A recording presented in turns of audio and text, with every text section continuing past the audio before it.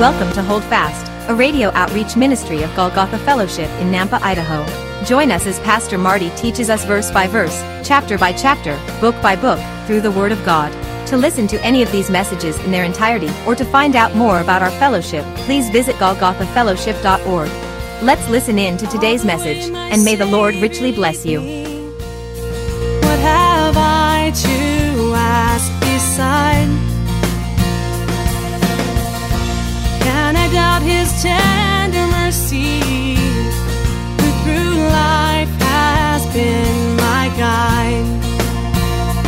And lead peace divine His comfort, through my faith in Him to dwell. But the word parable, it means to teach doctrine in a way that's to set alongside. That's what the word means, to set alongside or to cast alongside. So it's bringing a truth through a narrative. You can have a narrative, and then there'll be a spiritual truth that you lay alongside of that.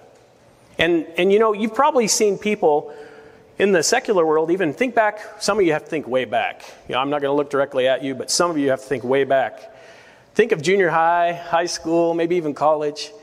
Remember you had that one teacher that was just amazing? Hopefully you had that person. Mine was Mr. Reeser. He was my 8th grade history teacher. And man, even though my friends were like, that's boring, I don't want to go in there, man, I couldn't wait to go into his class. I never took a single note and I aced every test because all I would do is just sit there and listen to him teach. His stories were so profound. He would bring history to life. He would give real life stories and lessons, and he would bring all of this stuff together. And I would just sit there in awe. To this day, I remember I could probably pass this test to this day. I'm not kidding.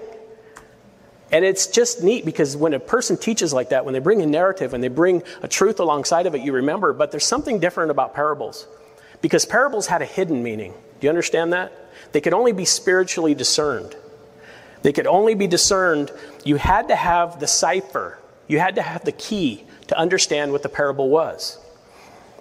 I like how Pastor David Guzik explains this in his commentary. It's a little long, but I think it's worth it. He says this: a parable isn't exactly an illustration. A good teacher can illustrate by stating a truth and then illustrating the truth through a story or an analogy. But when Jesus used parables, he didn't start by stating a truth. Instead, the parable was like a doorway. Jesus' listeners stood at the doorway and heard him.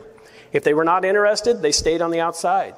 But if they were interested, they could walk through the doorway and think about the truth behind the parable and what it meant to their lives. He adds, however, if you don't understand the key to the parable, you don't understand the parable at all. And then Robertson's word pictures in the New Testament, he also states this. He says, without the key to the parables, they are hard to understand, for parables veil the truth of the kingdom being stated in terms of another realm. Without a spiritual truth and insight, they are unintelligible. So I think we get that again. But we're going to see why Jesus chose to teach with parables a little later on. But this parable that we're looking at today is often called the parable of the sower or the parable of the seeds. But when you really study this out, more appropriately, it should be called the parable of the soils. Because we're going to be looking at 4 soils, 4 different soils, and the reaction to the Word of God, to the gospel. Those soils.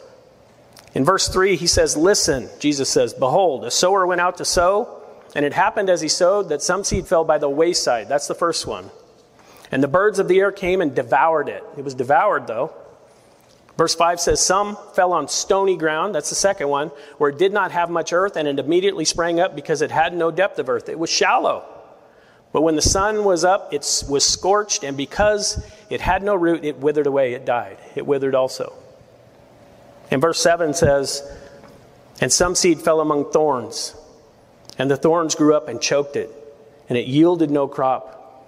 But other seed fell on good ground, and yielded a crop that sprang up, increased, and produced some 30-fold, some 60, and some 100. And he said to them, he who has ears to hear, let him hear. And I pray we hear, because when you look at the parable of the 4 soils, it's obvious which one we desire and should desire to be. That last one. But he's teaching this, and again, while many of us just understand these spiritual truths, in those days, remember this. This was all new to them. They'd never heard a guy preach from a boat.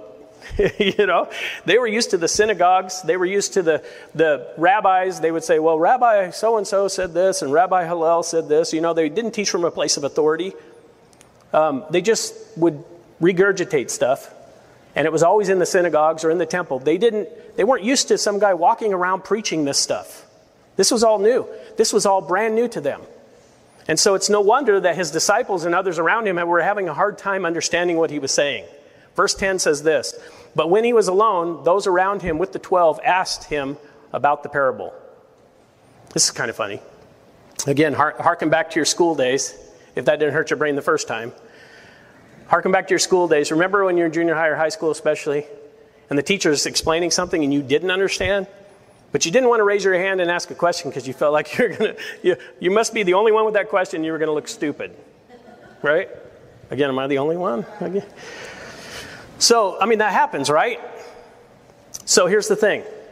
That's kind of what's going on here. You know, it kind of reminds me of my sense of humor, come to think of it. You know, you guys are, I was thinking about this, you know, it's kind of like my sense of humor. You know, the thing is sometimes I'll deliver one of my magnificent examples of humor, and some of you will look at me, like most of you will look at me, and you'll just be like, what is that? What does it even mean? And then it's not until after church or we go to lunch, and you'll come up to me kind of sheepishly, and you'll say, you know, I didn't really get that joke. What were you talking about? You know, after I recover, I get a little wounded, a little offended. You know, I try to just get through it. But afterwards, you know, I explain those amazing jokes to people. And it's crazy, though, because they still don't get them. And they're like, oh, is that it? That's it? And I'm like, you know, I had one guy, I was like, you don't like my jokes? I don't understand. And he says, well, you know, Marty, he pats me on the shoulder and he says, denial's not just a river in Egypt. And I was like, well, you can't be talking about my jokes. I refuse to believe that, you know. And again, welcome, you know, for those of you who don't, you'll get to experience some of my humor, and you probably need to pray for me. But this is what it's like. You know, the disciples are alone with Jesus, and they're like, hey, Jesus, what do you mean by that? That's the Marty version again. But that's exactly what's really going on here. But Jesus has a way better answer than I have. Look at verse 11 and 12. And he said to them, to you it has been given to know the mystery of the kingdom of God. But to those who are outside, all things come in parables, so that seeing they may see and not perceive, and hearing they may hear and not understand, lest they should turn and their sins be forgiven them. Wow. When you first see that, it might give you a false impression. So I'll come back to that. But just know, it's a powerful thing which he's saying. But understand that first word, mystery. I want to deal with that. Because, you know, in the Bible, there's at least 7 main times in the New Testament where we're told about mysteries. There's 8 really, but I won't go into that. There's 7 main times. And understand, when a mystery is given in the Scripture, it's not something that can't be known. It's not something that can't be known. It's something that wasn't known, but is now known. In the Greek language, the word is mysterion. Okay? And that's what it means. It means something that was hidden but is no longer hidden. Mysterion. It sounds like a superhero, doesn't it? I was thinking about this too. See, these are the things that keep me up at night. Mysterion. You know, you could just hear it's some superhero, and him and Captain Obvious probably battle. You know, Captain Obvious, it's obvious. No, it's a mystery. I could just see them fighting over this stuff. But this is the great thing about Scripture, is that Jesus tells us there are mysteries we can know. Mysteries in the Scripture that we can know. They were not once known. They were shielded. They were veiled to the world. But now we know as believers, with the Spirit of God living in us, those in the kingdom of God, we are given this privilege to understand. And that's what he's telling them. He's telling them, you are given to know this mystery. You can understand this mystery. But notice, it's only those who are in Christ who can understand these mysteries. Only those he has chosen. And this is a challenging statement. There in verse 12 that it says, so that, this is those on the outside, it says, so that seeing they may see and not perceive, and hearing they may hear and not understand, lest they should turn and their sins be forgiven them. And so when you first read that, you think, wow, that sounds like Jesus is saying that some are saved and some are going to hell and there's nothing you can do about it. Okay? But I have to tell you, without going down that rabbit hole, because I don't want to do that today, but what Jesus is saying here is he's actually quoting a verse, a passage from Isaiah chapter 6, verse 9. We won't go there today, but I'll tell you what that passage is all about. That passage is about Isaiah preaching to a people with hard hearts who had already made up their mind, And by teaching them, by preaching to them, they were heaping up more condemnation upon themselves because they were hearing more truth. And really what's going on here, what Jesus is talking about, first of all, he's saying those who are in the kingdom, those who are of Christ, will understand these parables if they choose to go deeper. But he's saying those that are outside, that have already hardened their hearts, that have already made the choice, he's not going to teach them just directly because they would be heaping up condemnation and judgment upon themselves. It's an act of mercy that he didn't speak clearly and straightly to those folks, that he taught in parables. That's an amazing thing. But G. Campbell Morgan explains some of this in his commentary. He says, Jesus didn't use parables to blind people, but because they were blind. Therefore, Jesus used the parabolic method not in order to blind them, but in order to make them look again, not in order to prevent them from coming to forgiveness, but in order to lure them toward new attention. And Pastor David Guzik again, and he actually quotes Norvell Geldenhuys' commentary, where he talks about how it's an act of mercy that Jesus taught in parables for those who already had hard hearts. And he says that the Lord taught this way so that their guilt may not accumulate. The Lord no longer addresses them directly in explicit teachings during the period immediately preceding the crucifixion, but instead in parables. Do you get that?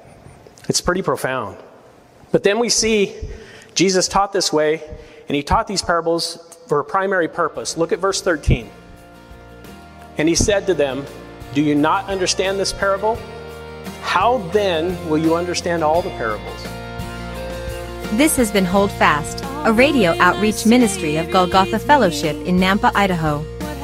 Thank you for listening today. If you would like to hear this message again, or any other in their entirety, please visit golgothafellowship.org.